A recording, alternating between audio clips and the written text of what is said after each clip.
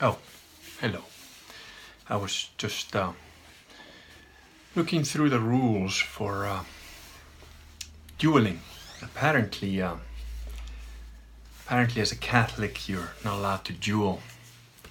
But I'm still looking through. There might be some way, There's no rule that says that you can't touch each other with rapiers. I was also looking at this, but I don't think you can have a crusade against another Christian. So that's a bit of a thing. But, there's always just war. And, if that fails, I suppose murder, because purgatory. But no, in all seriousness, so Vox on his live stream 457, I think about 40 minutes in or so, I think one of the bears in their merciful mercy probably asked Vox if he would referee or something like that, a debate between Owen and myself on the moon shadow. And Vox said, oh yeah, absolutely would, because that would be funny. Now, I've got a blood feud with Owen, as you all know now. And if I can't duel, because of Catholic law, I'm going to find a way around it. But, if for some reason, I'm not allowed to duel, then perhaps a debate on the moon shadow would be the way to go. I just want to point out a couple of things.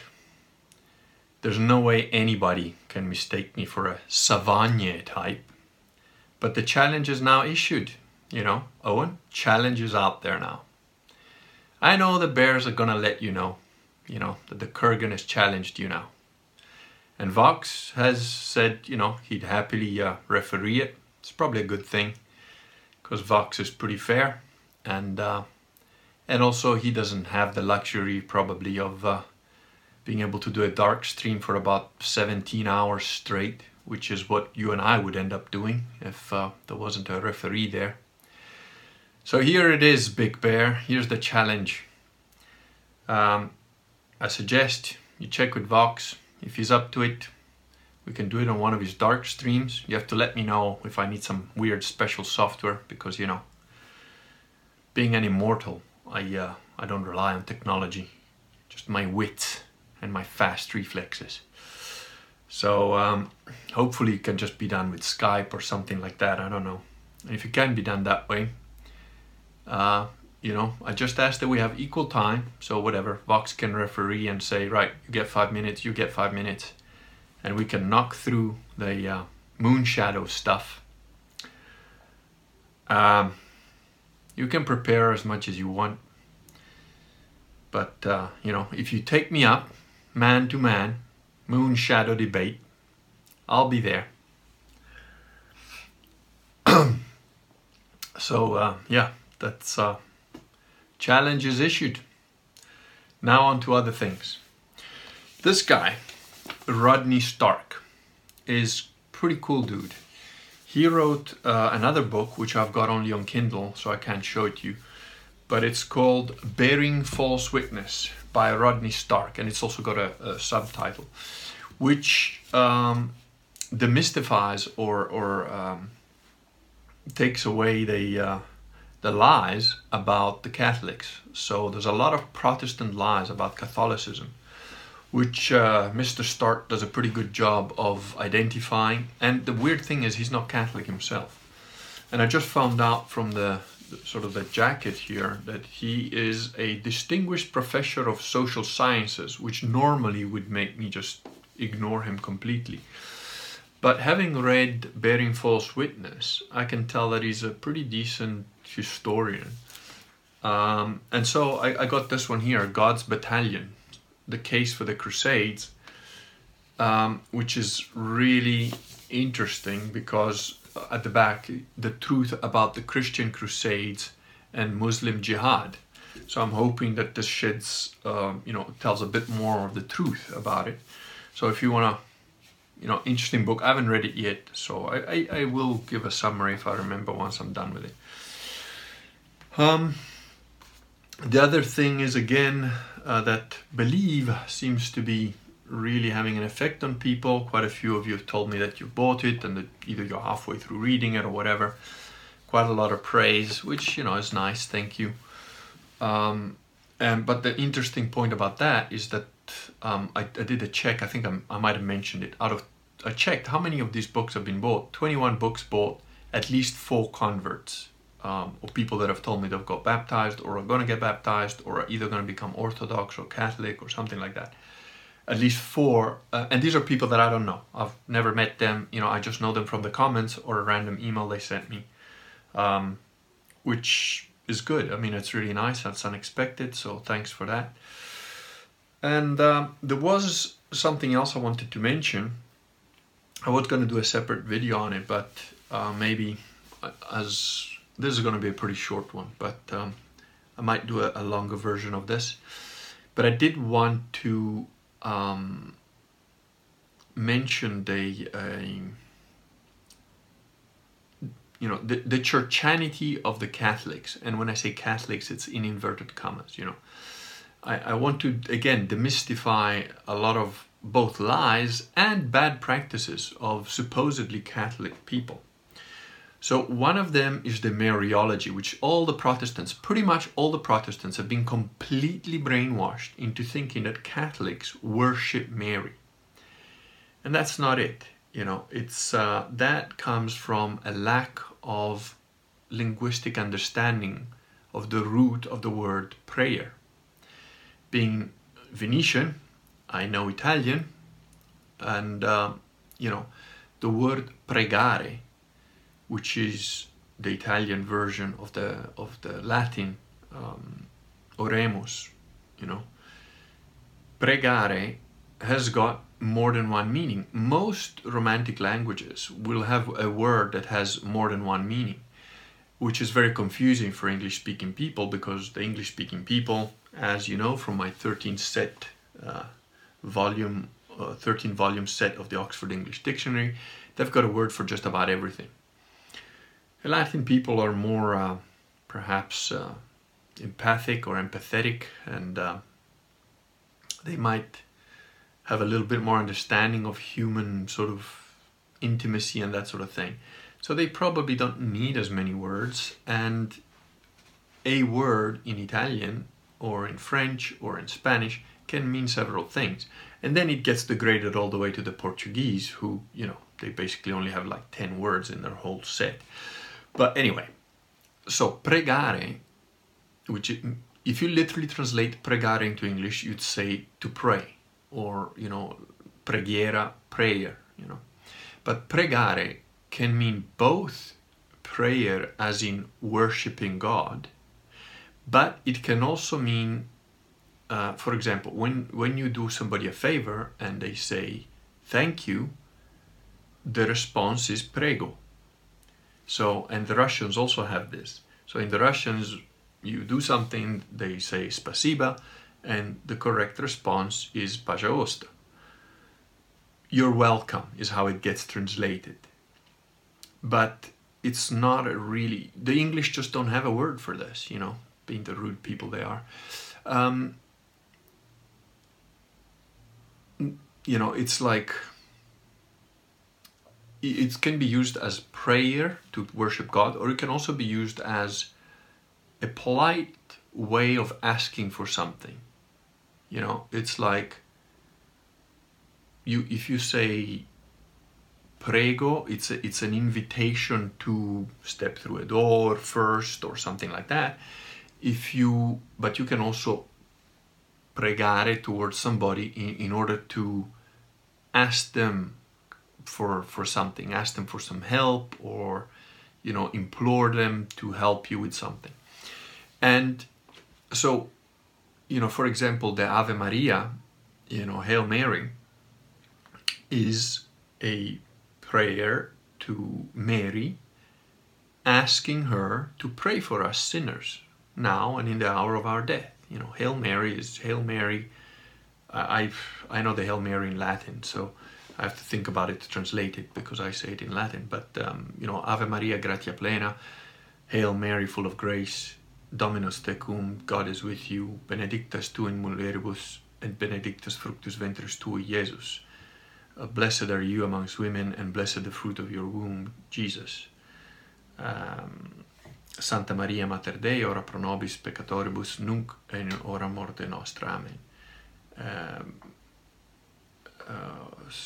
Holy Mary, Mother of God, pray for us sinners now and in the hour of our death. Amen. So again, it's asking somebody to pray for you. The same like you would ask your friend, or the Catholics, and the other thing is praying to the saints. Again, idiotic. No, it's the same thing. Catholics don't make a distinction between the dead and the living. If you're Catholic and you die, we believe you're with the saints. So you can pray to your dead grandfather, which I have done, and he has definitely replied, very clearly, in ways that actually objectively prove that I was receiving some information that I had no way of knowing, and it's objective. I can never prove it to you, but it's objective for me because I know what I know and I know what I don't know. And I mentioned this to my father and said, listen, I pray to Granddad, and when I say I pray to Granddad, I mean that in the English sense, as in I'm asking for his help, his intercession, his asking him to pray for me, asking him to help me understand, right?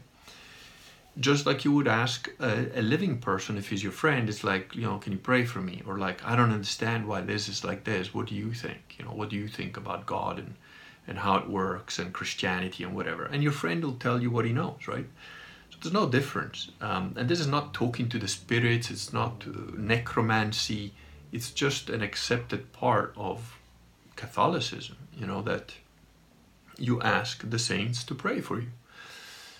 And I got some information back, and I told my dad, I said, I don't know if I'm losing my fucking mind or if Granddad is talking to me. I don't know. It's like, sounds really weird because my grandfather, as far as I knew, I don't remember him going to church.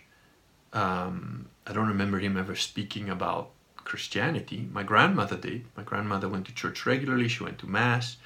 She even apparently gave indulgences to have a baby boy, which was my dad. And it happened, and she made a promise, basically like, I will give this ring or something, I don't know exactly what it was, if I have a baby boy. And sure enough, she had a baby boy, and that was after she had a baby girl. So anyway, the thing is, my grandfather was a very direct, honest, some people say cold-blooded, but it's not cold-blooded. It's he was totally in control of his emotions for most of his life. I never saw that man become emotional. A little bit of emotion in some strong moments or whatever, and towards the end of his life, he was, he knew it was coming, and I think he got a little bit softer in terms of, always humble though. The thing is, that's what people didn't understand about him. He was always humble. They all assumed he was an arrogant guy, full of himself, and that's not true at all. He was just calm. He just took things in his stride.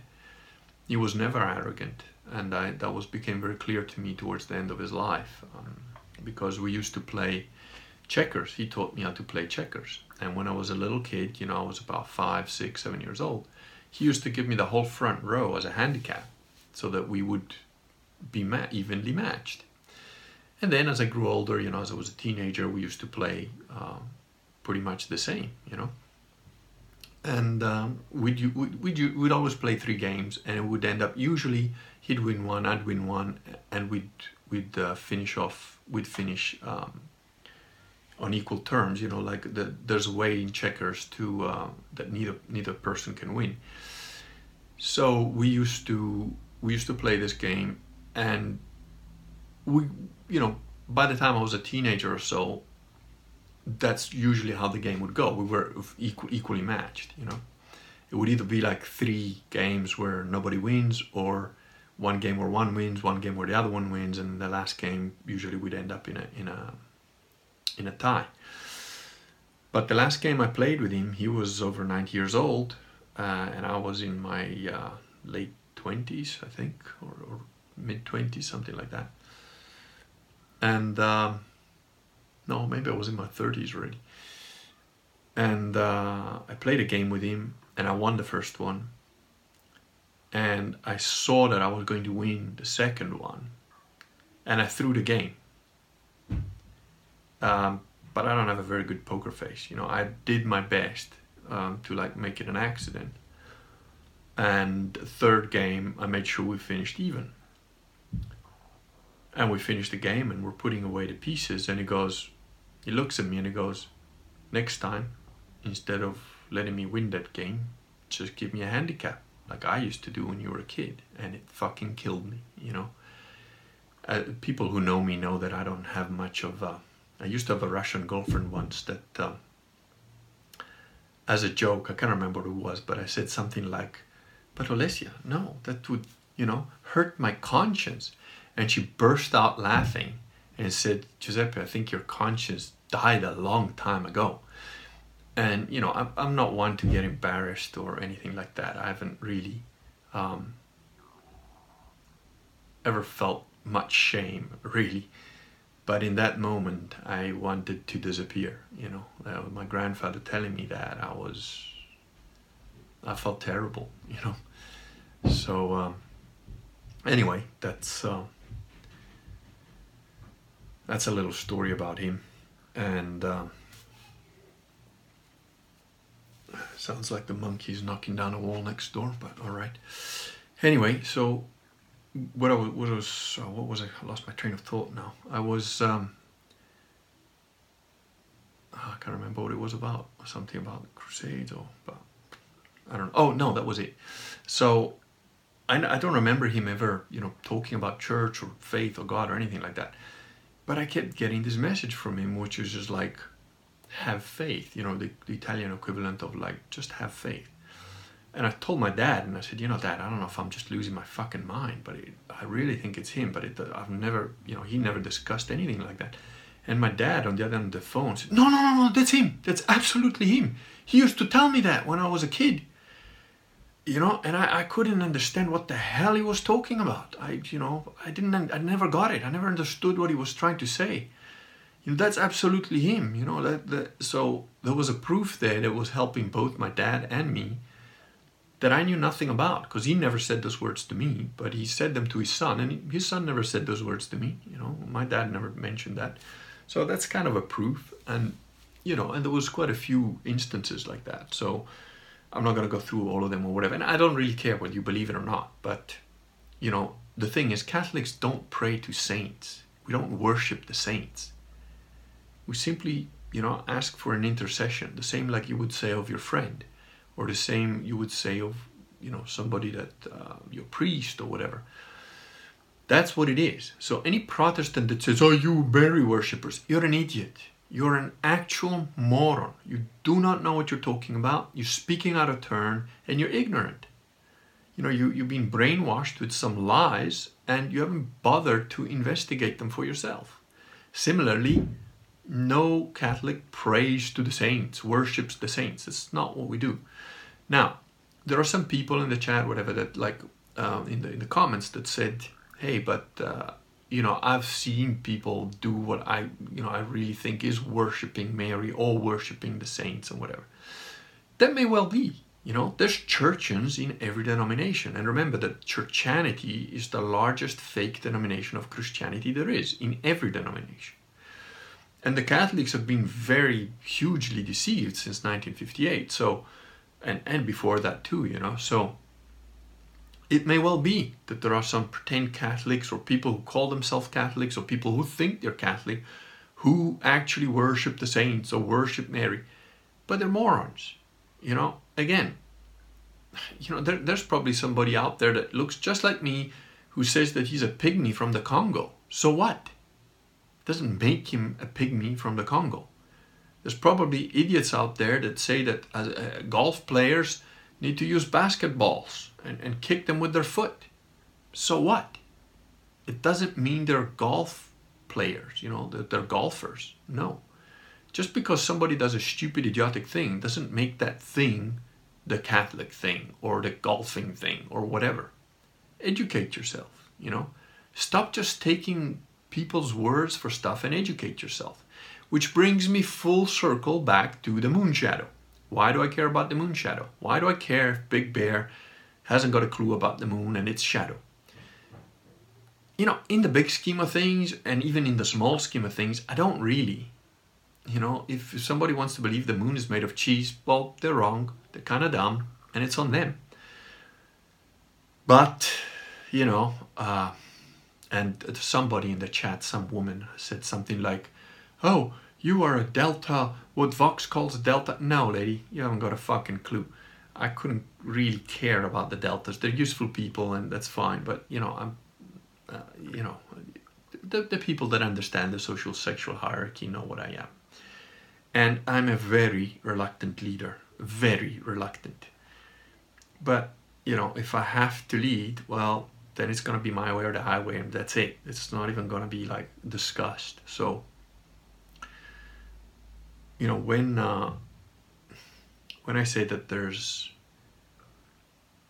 that just because somebody says they're Catholic or whatever, it doesn't mean that they are. And this is the same thing. Just because somebody tells you that the moon is a lamp or something, it's important for the young, the impressionable, those who have been lied to all their lives, those who have not had a classical education, those who maybe have been traumatized. It is absolutely fundamental that you have a basis of reality, that you have a basis of truth. Now, if you are incapable of distinguishing between the number 2 and the number 3, you think that's a small thing, but it's not. If you think 2 equals 3 or that they're interchangeable, you literally cannot maintain a working, functioning society. Because the minute that you cannot distinguish between reality and magic and superstition and voodoo and woo crazy ideas, you've got a problem.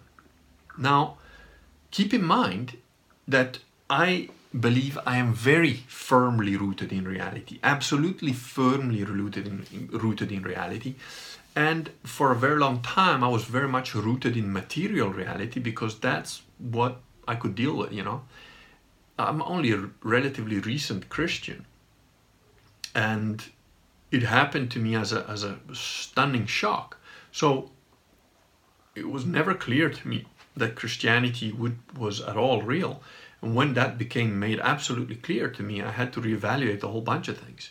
But that doesn't mean I forgot those things. Doesn't mean I forgot those skills. So maths is important. You know, being able to do correct maths is important. It's absolutely important because it is a language of how you can describe a lot of things in the knowable universe. Knowing that the planets exist, that the moon orbits the earth orbits the sun, and so on, it's important. It's important because it gives you a foundation on reality. And it is absolutely not contradictory to God's majesty. Quite the contrary. Quite the contrary. If you believe that God has to be so small and so stupid that all he could do is one dome-covered flat earth with a lamp in the sky and little pinpricks to pretend to be stars, you're retarded. You have got no idea of the majesty of God. God is not one planet. It would astonish me. It would absolutely knock me on my ass, much more than discovering that Christianity was real and God is real, to discover that there are no other living organisms in the universe. In fact, I believe that that is almost impossible. Okay? God is far bigger, far more great and enormous and majestic and glorious than you can possibly imagine. So, no. You know, a vast, almost, but not infinite, we know it's not infinite, but almost infinite, you know, huge, so big for our mind, it may as well be infinite, although it's not, and there's reasons why it's not, is absolutely glorifying God, you know. So, no. And it's important. It's important because, again, you can use astronomy to predict all sorts of things years in advance, decades in advance, in fact, centuries in advance.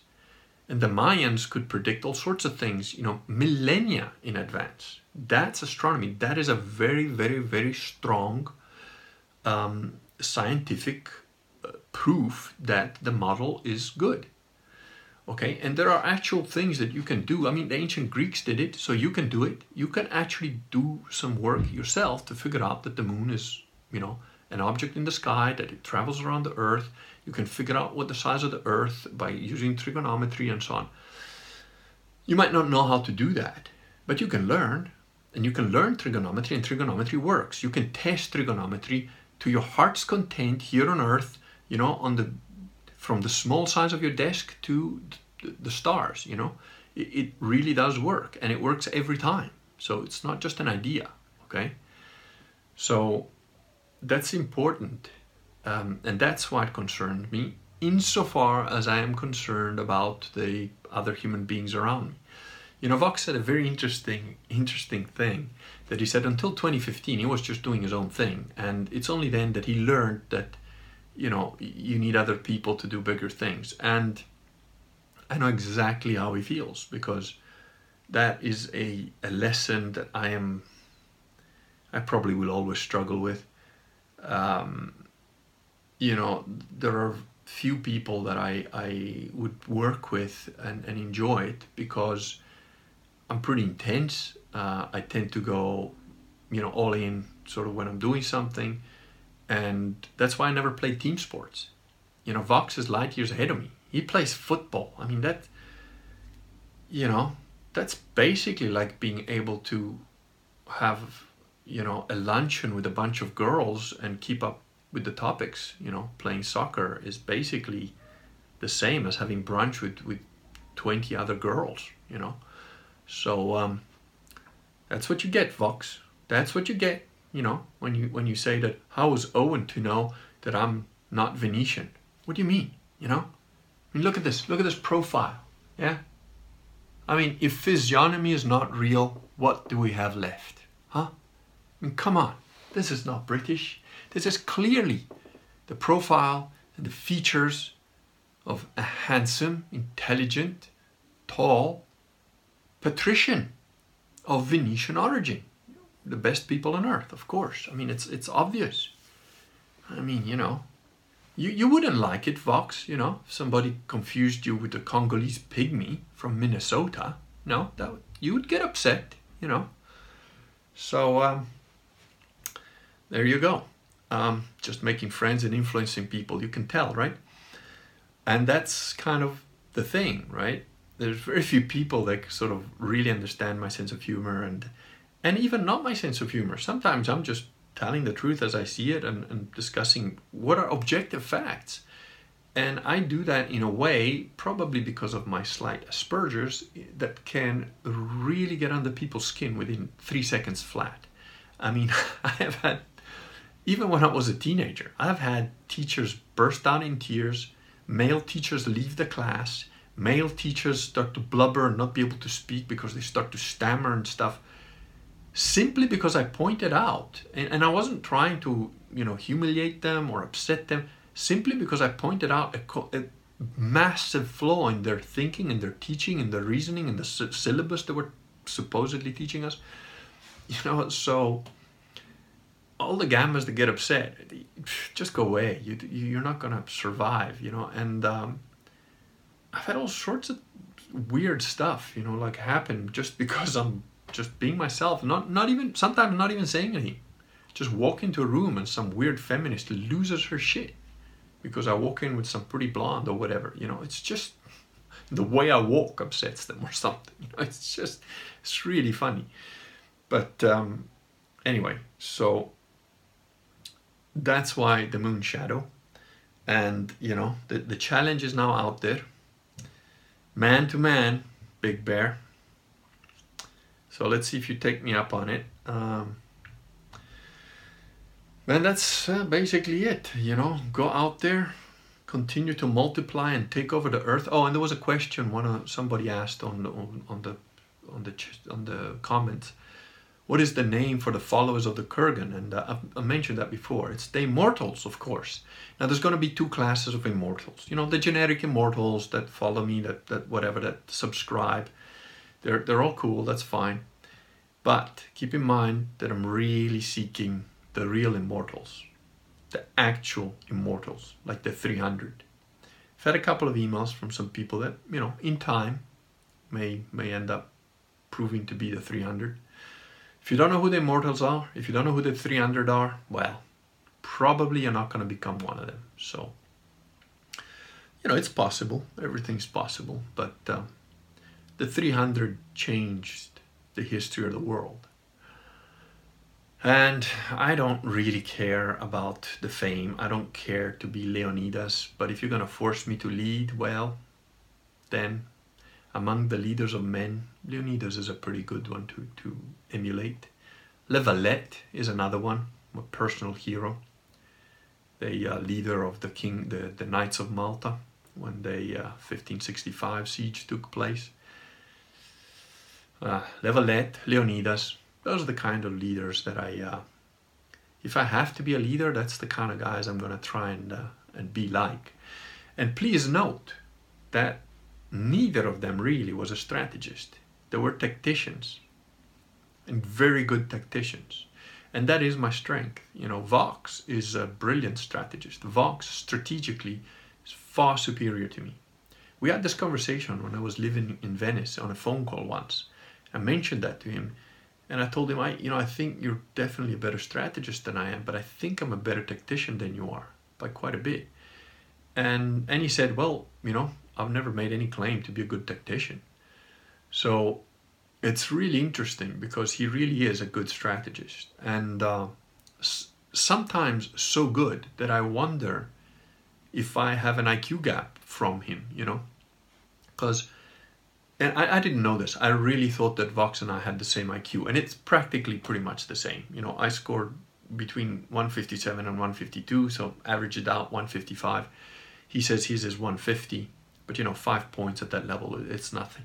But the thing is that Vox has admitted to being completely spatially retarded. So, but his strategic thinking, that means that his strategic thinking has to be higher than 155, than 150 or whatever, you know. And I wonder how much higher, because sometimes I look at what Vox is doing and I'm like, you know, at first it used to sort of offend my sensibilities, because being a tactician, my preferred method of combat or leading or group fighting is a small team that I can rely on 100%.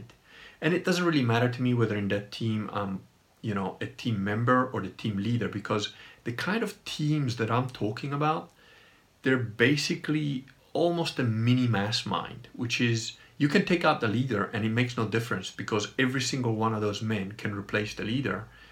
And every one of those men knows exactly their worth and what they're good at and what they're bad at and what they're best at.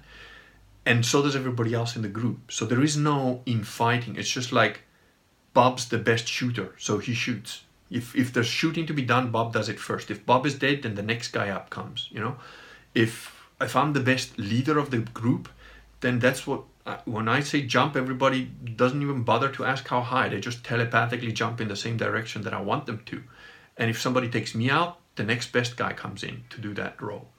So that's the teams that I like to be involved with, if it has to be a group thing.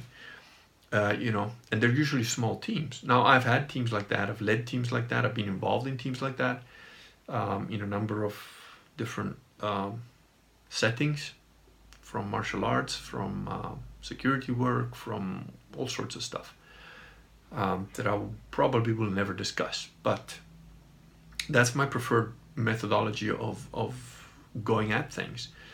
And that's tactics, you know, that's tactical stuff. So sometimes in that milieu, in that environment, your buddy is, you know, the honor between you, the camaraderie, the loyalty is paramount. There's nothing above that, pretty much. You know, there is God, and then there is truth, loyalty to your fellow, you know, operative or whatever. And so sometimes Vox will do things that to me look like absolute sort of almost selling out, And I know I'm not accusing Vox of selling out in any way, shape, or form. That would be wrong. That would be like somebody calling me British, and I would never do that. Vox has never sold out, never will sell out, which is why I was able to appreciate his way of thinking and his strategy, because I know instinctively, because of how I'm built, I can tell when a man is going to be standing next to you right down to his last bullet and then some. And that's the kind of guy that Vox is. So that's who he is. I know that. I don't need to explain it. I trust that 100% with my, I feel it. It doesn't necessarily mean that it might be that way with me specifically. I think he probably would if we were in that sort of situation. But he's also not a stupid guy, and neither am I. So neither one of us would be that sort of idiotic, like, we're just going to die because we're brave. No, fuck that. We're going to try and live as much as we can. But if it's, Butch Cassidy and the Sundance Kid, well, then fuck it. We might as well go out fighting, So he is that kind of guy, but it's only because I know that I could then see his long-term strategy and his bigger picture strategy. And I'm pretty good at that stuff. It's not like I'm an idiot in those things, but he's got a way of thinking about it that is far superior to me in the understanding of the human element involved. I hate the human element. My Asperger's and my intensity requires the human element to be pretty much an extension of my own hand. And you can get teams like that, and when you do, they're almost unbeatable. And in terms of war or that sort of situation, a small team of 10 men like that, I would rather have that than a unit of 1,000 men. I'm not exaggerating. A unit of 1,000 men with a, decent leader and relatively well-trained soldiers. I would rather have 10 men that are the way that I'm talking about than 1,000 that are a relatively decent military force. I would take those 10 men rather than 1,000 of a military force. And I'm not joking. I'm not exaggerating the numbers. That is honestly what I would do. So I'm talking about a 1 to 100. Okay. If it was individual, if it was me against a number, 100 is a lot, for one person. But the thing is, it doesn't scale linearly. It scales geometrically. So 10 men of a cohesive team, like I'm talking about, are worth more. As the team, they can take on more than one of them. So if you're saying, well, the ratio is 1 to 100, 10 men to 1,000 means that one man is to 100. But it doesn't work that way. One man is probably not to 100. It might be to maybe 15 or 20 or something like that, depending on situation and many other factors. But the thing is, if you have two men, 1 man, doesn't change that much. When you start to have 3, 4, really 4 is where it starts to kick in. 4 men can now take on a lot more than, 1 man. If the ratio is 1 to 15 for 1 man, 4 men, you'd say, oh, well, they should be able to take up, 60 guys or whatever. But with 4 men, you can already run circles around a military unit of 100, 150, maybe even 200, And when you've got 10, I'm not saying you're going to run circles around 1,000, but what I'm saying is that you will hold your own. 10 men like I'm talking about against 1,000 men, and I can equip them whichever way I want, and the military on the other side can be equipped whichever way they want. With the possible exception of either we all have satellites and drones or none of us has, right? So equal footing in that terms, equal footing technologically. I'll take the 10 men every time, especially if you don't have drones and satellites and that sort of stuff. I'll definitely take the 10 men, and I will not only hold the line, but I'll give those 1,000 guys a worry that their morale is gonna affect them to the point where they might just turn tail. So that's the kind of thinking that I have. It's very difficult to go from that level of intensity and attention to detail to a huge big picture where essentially, especially if you're playing Xanatos Gambit, like Xanatos Gambits, like Vox is good at, which means that giant parts of your plan can fail, but because you're a strategist, you've put the strategy in such a way that regardless pretty much of what happens, you're still going to win. You're still going to achieve your objective. And Vox is a master at that. So, you know, you have to know your limitations. Like a very wise man from a movie once said, man's going to know his limitations. Was it 5 or 6 bullets, you know? The thing is, you should always carry one of those 8-bullet revolvers just to fuck with the punk. So, anyway, I think I've sort of said quite a lot of things, but the main point of this one, you know, I just go on a little bit, but the main point of this one is there is a blood feud on. We have a referee that has volunteered, Owen, so it's on you now. Let's see if you respond.